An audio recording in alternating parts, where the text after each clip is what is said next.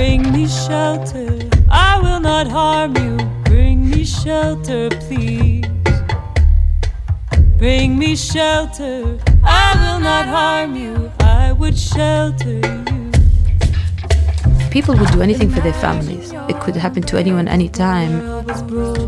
Somebody in France, somebody in England basically sat down with a ruler and just drew lines on map. There are many different ethnic and religious groups that have been divided across borders, and this has caused a significant amount of conflict. There are a lot of people who need safety. It is really cruel for a country like Australia to have policies that are focused only on pushing people away. What we're seeing is a number of people that remain in a state of limbo. And when non-sustainable land use combines with climate change, the crisis of refugees. I wasn't able to go and play with children. I had to go and really be an adult from a very young age. I think that's something that a lot of migrant children can relate to. Really, it was a dream for me to reunite with my family. I was just praying and hoping that that day will come one day. I think it's very important for people to understand that people have their own dreams as well, and they're wanting to change the world with everybody else. Refugee, refugee, refugee, refugee. Refugee Radio, 855 AM 3CR. Good morning, listeners. I'm here today with Professor Klaus Neumann. We are at the Heinrich Heine University at a conference on the Australian perspectives on migration, and so he's kindly agreed to an interview, so thank you and welcome. Thank you. Professor Klaus Neumann has written a lot about the refugee and migration issues in Australia and over the world, and so he's going to talk to us today about the refugee issue in Germany. So yeah, could you tell us a bit about that? Well, as you probably all aware, a lot of refugees came to Germany in 2015. That was a big challenge for the country. The numbers have gone down since then. What has gone up since then is the level of hostility towards the people who came, to the extent that the government is now very concerned to cut the numbers, to make sure that it is being seen to be cutting the numbers, to make sure that it is being seen to enforce deportations or enforce the deportations of people who are no longer eligible for being in Germany. At the same time, though, the experience of 2015, which involved hundreds of thousands, if not millions, of Germans in some capacity as volunteers, as people who were welcoming refugees, has meant that there's also a much stronger support network for refugees now than there was 4 or 5 years ago. We have seen footage of that in Melbourne. It was circulated. I know I've seen on social media people welcoming them as they arrive from the train and things like that. Why do you think there's been this whole sort of wave against refugees and immigrants coming to Germany in the last few years? Well, one explanation for that is that the number of people coming in 2015, 2016, the fact that there was seemingly no control over who came, that upset a lot of people, that they then that the far right,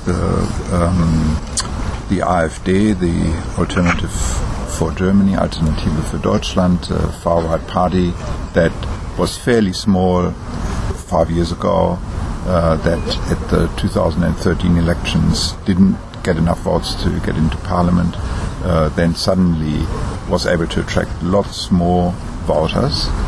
So one explanation is that the arrival of the refugees, the seeming chaos that ensued, and the inability of the government to control that chaos, that resulted in a rise of xenophobic sentiment. I don't think that's actually true. I think that sentiment has always been there. What has changed, though, is the preparedness of people to be open about those sentiments. About voicing them. About voicing them, about articulating them, and still there are quite marked differences between different parts of Germany. So where I currently live in Hamburg, the support for the AfD is fairly small. In the four northern states of what used to be West Germany, so that is Hamburg, Bremen, Schleswig-Holstein, Niedersachsen, the support for the AfD is way below 10%. And in the East German states, excluding East Berlin, it is well over 20%. So there are very important regional differences. But I think in all those cases, the people who now vote for the AfD, the people who join demonstrations against foreigners, against asylum seekers, against refugees,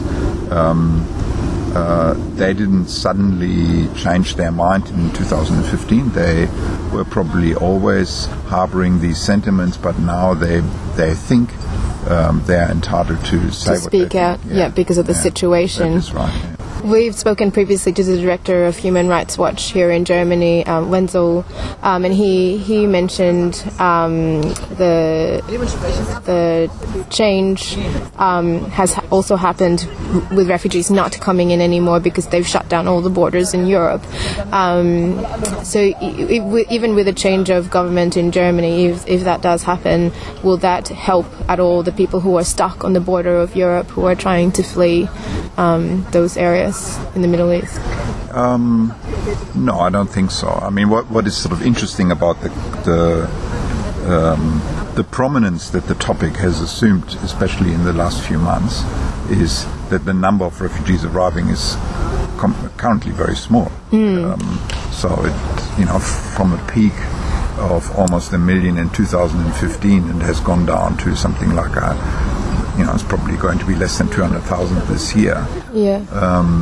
So, the problem in inverted commas is actually disappearing. Yeah, it is. At the same time, there's more anxiety about refugees and asylum seekers in Germany. But I think no matter who's going to be in government, I think the EU is trying very hard to make sure that fewer people are arriving. They do that by making deals with countries on the borders, but also in the Sahel, so with Nigeria or Mauritania or Senegal. They have made a very controversial deal with Turkey, and again, I mean, this sort of remains to be seen what's going to happen to that, because the Turkish government is aware that they can use that as in order to leverage other things from the EU. I think at the time when the Turkish government negotiated that deal, the expectation was that the deal with the EU would facilitate the Turkish-EU negotiations for Turkey's entry into the EU. That is now pretty much out of the question. Whether that in the end will prompt the Turkish government to say to the refugees that they're currently accommodating in Turkey, why don't you move on? That again, something to be seen. So that would clearly dramatically alter the landscape. But if things sort of continue on the current trajectory, then I think the number of asylum seekers arriving in the EU is going to remain fairly small. And what do you think of that from an ethics perspective? You're a professor, you've done so much studies and research on this topic. Ethically, in the context of the world and what we should be doing as a society, what do you think we should do about this issue, particularly, like, as you say, the borders are now a lot more closed, the fewer people are coming in, but it all means that the more people are stuck outside with nowhere to go. Well, I think the number of people that could be accommodated by countries such as Germany and Australia should also be determined by the capacities of these countries to accommodate refugees and asylum seekers. Clearly, their capacity is much larger than the capacity of countries such as Lebanon or Jordan, yes, or even Turkey. Yeah. So there's no question that Germany could accommodate more people than it currently does. Now the question is, who is making that decision? And who's going to benefit? So which people are we talking about? So is it a matter for the German government to say, well, we want more people from, say, Jordan or Lebanon to come, we're going to select people there in the camps? I think the most urgent demand for refugee advocates in Germany is to push the government to extend the family reunification scheme. Yes. So that the refugees already in Germany, that they are going to be allowed to bring their family members to come to Germany. That's a very controversial issue at the moment. The second one is for people who are already here and whose asylum claims have been rejected, but who have got work, who are going to school here, or who are doing an apprenticeship, that they are going to be allowed to stay. And that's a very controversial issue at the moment. The government has just agreed on a new deal whereby people whose claims have been rejected but who have got Duldung, which is this sort of strange German legal concept whereby somebody who can't be sent back to their country of origin but whose claim for protection has been denied is allowed to stay in Germany. Usually that used to mean they were not allowed to work, they were not allowed to go to school. Now that has changed, and for some of those people it is now possible to stay more permanently after that latest agreement that the government has struck. I have read a report written about how to integrate new refugees and migrants into the labor market in Germany, and how they're trying to work towards that. And I think to Germany's credit, that's actually a really good thing, because I don't think I've seen anything similar for Australia, because we haven't really got that far in we're still fighting for them to be taken out of detention centres. We haven't even reached the point of how to integrate them into the labour market. And looking back to Australia from Germany, and even from Italy, it kind of seems like we have normalized what is going on in Australia. I guess what I don't understand is how we have let that happen. Do you have an opinion on that? How did we go so far down doing this to people when other governments haven't gone that extreme yet? Well, one would have to go back to, in order to understand where we are in Australia at the moment, to go back to at least the early 1990s, when the Immigration Department, as it was still called then, perceived the need to demonstrate that Australia was in control of who arrived and who was allowed to stay. After the Tiananmen Square massacre, a lot of Chinese students were given temporary visas. Bureaucrats in the Immigration Department weren't particularly happy about that, particularly given the large number of those people, and then it ensued a number of reforms of the Migration Act, which included mandatory detention of asylum seekers, and which sort of logically led to the situation that we have got now. So I think... So it didn't just happen overnight, is what you're trying to say? It's sort of embedded in history. Yeah, it certainly didn't happen overnight. It didn't happen suddenly in 2001 either. Yeah. So I think there's always been this anxiety in Australia about people coming by boat. Which is why we had the Australia policy. But also an anxiety about people coming in an uncontrolled or seemingly uncontrolled way. Do you think that if the government was seen to be doing it in a more controlled way, do you think that would help the situation? Well, that's sort of what the government claims. You know, the government says we want to resettle refugees from the camps, and we are going to decide whom we are going to resettle. And in order for that resettlement program to be viable, we need to close all the other routes. I mean, that's something that the government has said for a very long time, that what they are doing in terms of asylum seekers is something they're doing in the interest of the Australian people. Well, and in the interest of refugees who are being resettled. Except that that it's turned into this indefinite detention to the point of them deteriorating mentally and physically almost in there. That's right. Yeah. On a more personal note, what got you started? You've done almost your whole life doing studies into this kind of thing. What made you get interested in this in the first place? Well, I haven't actually spent my whole life you haven't doing research on refugees. No, just a lot of I started doing research on Papua New Guinea. Yeah. So that's a completely different topic. Well, I had been living in New Zealand for a couple of years, and I came back to Australia at the end of 2000.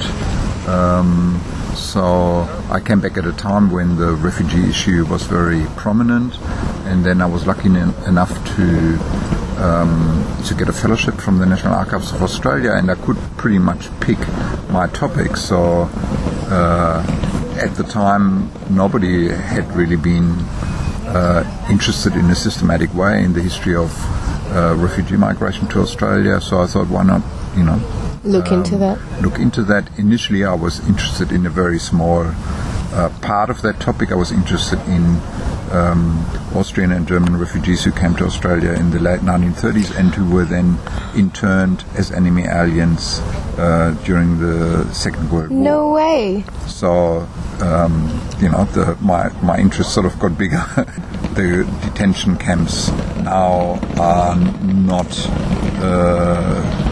really comparable to the internment camps of the Second World War. That is very interesting. In fact, a lot of the people who were interned in those camps remember them quite fondly. So it wasn't a place of cruelty, or it was a place of cruelty for a lot of the refugees who were interned, but the majority of the internees were not refugees. So the majority of the internees were Germans or people of German ancestry, Italians, Japanese, who were, in the case of Germans and Italians, were interned because they had sympathies for the then governments in Germany and Italy.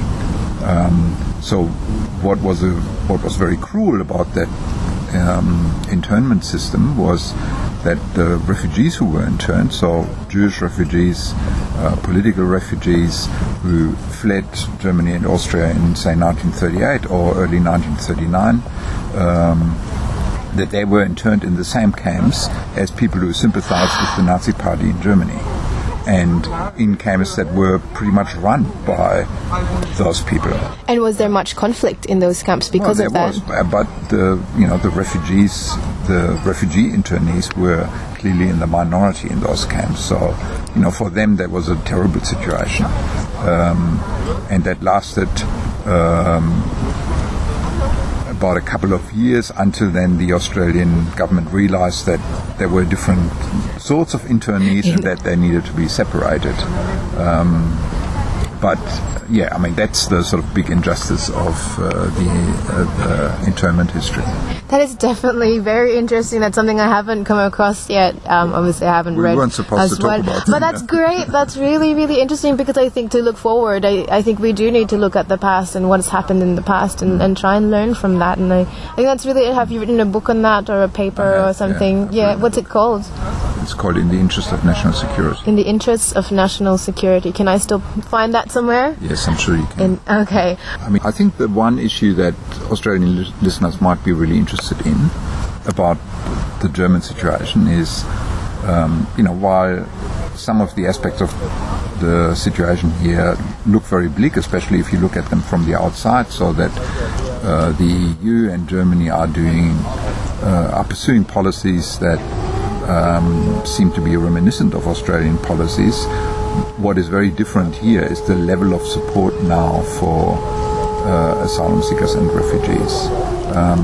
There is a new movement in Germany which is called Seebrücke, and Seebrücke literally translated means sea bridge, and the people who protest under the umbrella of Seebrücke are protesting against the criminalization of civilian search and rescue missions in the Mediterranean.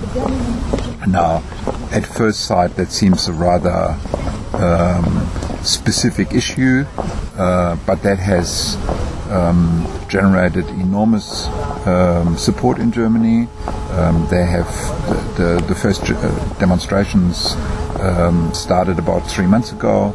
Since then, there have been more demonstrations in more than 140 towns and cities in Germany. I recently went to one in Hamburg with 16,000 people.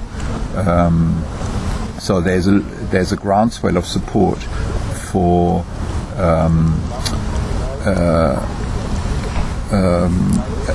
creating some means of safe passage for irregular migrants who are now stuck in Libya, Morocco, Algeria, Egypt, to come to.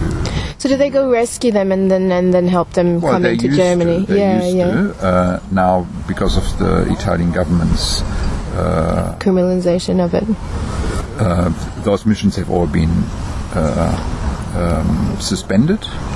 Some of those ships have been seized by the authorities in Malta or in Italy. And for the others, it doesn't really make much sense to, rescue somebody off the Libyan coast if you then have to take them all the way to Spain, which is one of the countries that is still fairly sympathetic towards those missions.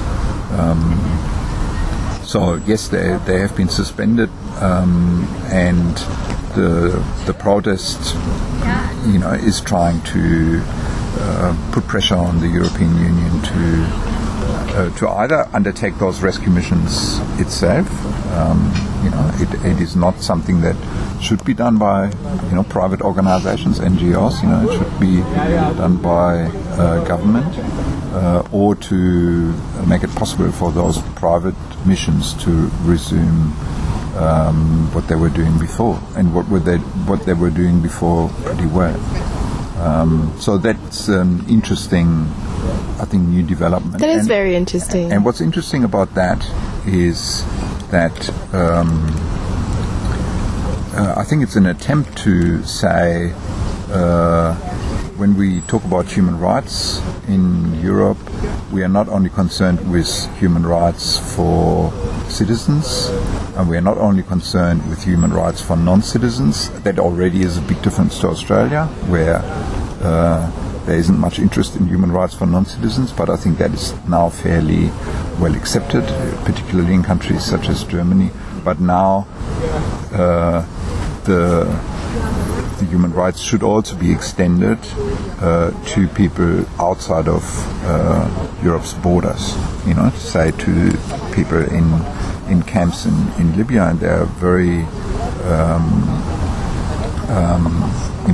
even Australian detention centers are fairly benign places in comparison to those camps in Libya. So it is very important that that the European Union puts pressure on Libya that these camps are closed, facilitates the transfer of people from Libya to Europe, ensures that people who are being rescued in the Mediterranean are not returned to Libya, which is something that the Italian government has been advocating. So what action or direction do you think that Australian activists or people working in human rights, what do you think they should take? What direction should they take, or what further actions from your research? In relation to Australian issues? In relation to Australian issues. Well, I wish Australian refugee advocacy weren't so focused on relying on emotions in sort of winning the support of the public.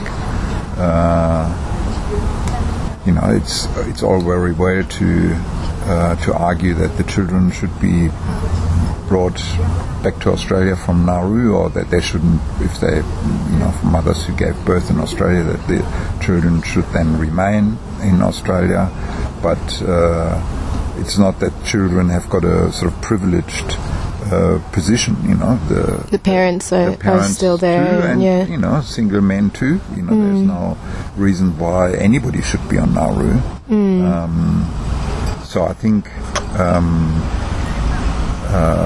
it's important to try to introduce more of the language of human rights into the Australian discourse and rely less on fickle emotions such as compassion. Do you think that compassion isn't strong enough as maybe pragmatism or when it comes to things like this? Well, I think compassion is great in order to get a conversation going. Compassion is great to sort of as a first prompt for action and thought, but it's not sustainable. Okay, because people get tired. People get easily tired, and the argument against compassion when it comes to refugees is that it is possible to find people who are not deserving of compassion. There's no reason why somebody who is not a very nice person should not have the same rights to be resettled in Australia as somebody who is, say a 2-year-old child who's very innocent. If they have both the same claim on protection. And that's got nothing to do with whether somebody is deserving to be resettled. So even to push that a bit further, even somebody who has been given protection in Australia and who then commits a crime, that doesn't necessarily mean that person is worthy of being deported. Well, that the protection needs of that person are any less because that person has committed a crime. I've just together with a colleague of mine from La Trobe University, Savitri Taylor, we have written an article about a man from Cuba who was resettled in Australia as a refugee in 1980 and who had then run-ins with the law, who was sentenced to a prison sentence, and whom the government then wanted to deport. Now Cuba didn't want him, and he had been resettled in Australia as a refugee. He was not yet an Australian citizen, so the government proceeded with the deportation nevertheless, because as far as they were concerned, he was not somebody who deserved to be in Australia, and that led to that man being stuck at Singapore airport for several months because no country was willing to accommodate him. So I think in cases such as that, the discourse relying on compassion alone, wouldn't be able to defend mobilize it. any support for, a guy like that, because, maybe he wasn't a very nice person. Yeah. Well, thank you so much for being with us today. You've been listening to Refugee Radio.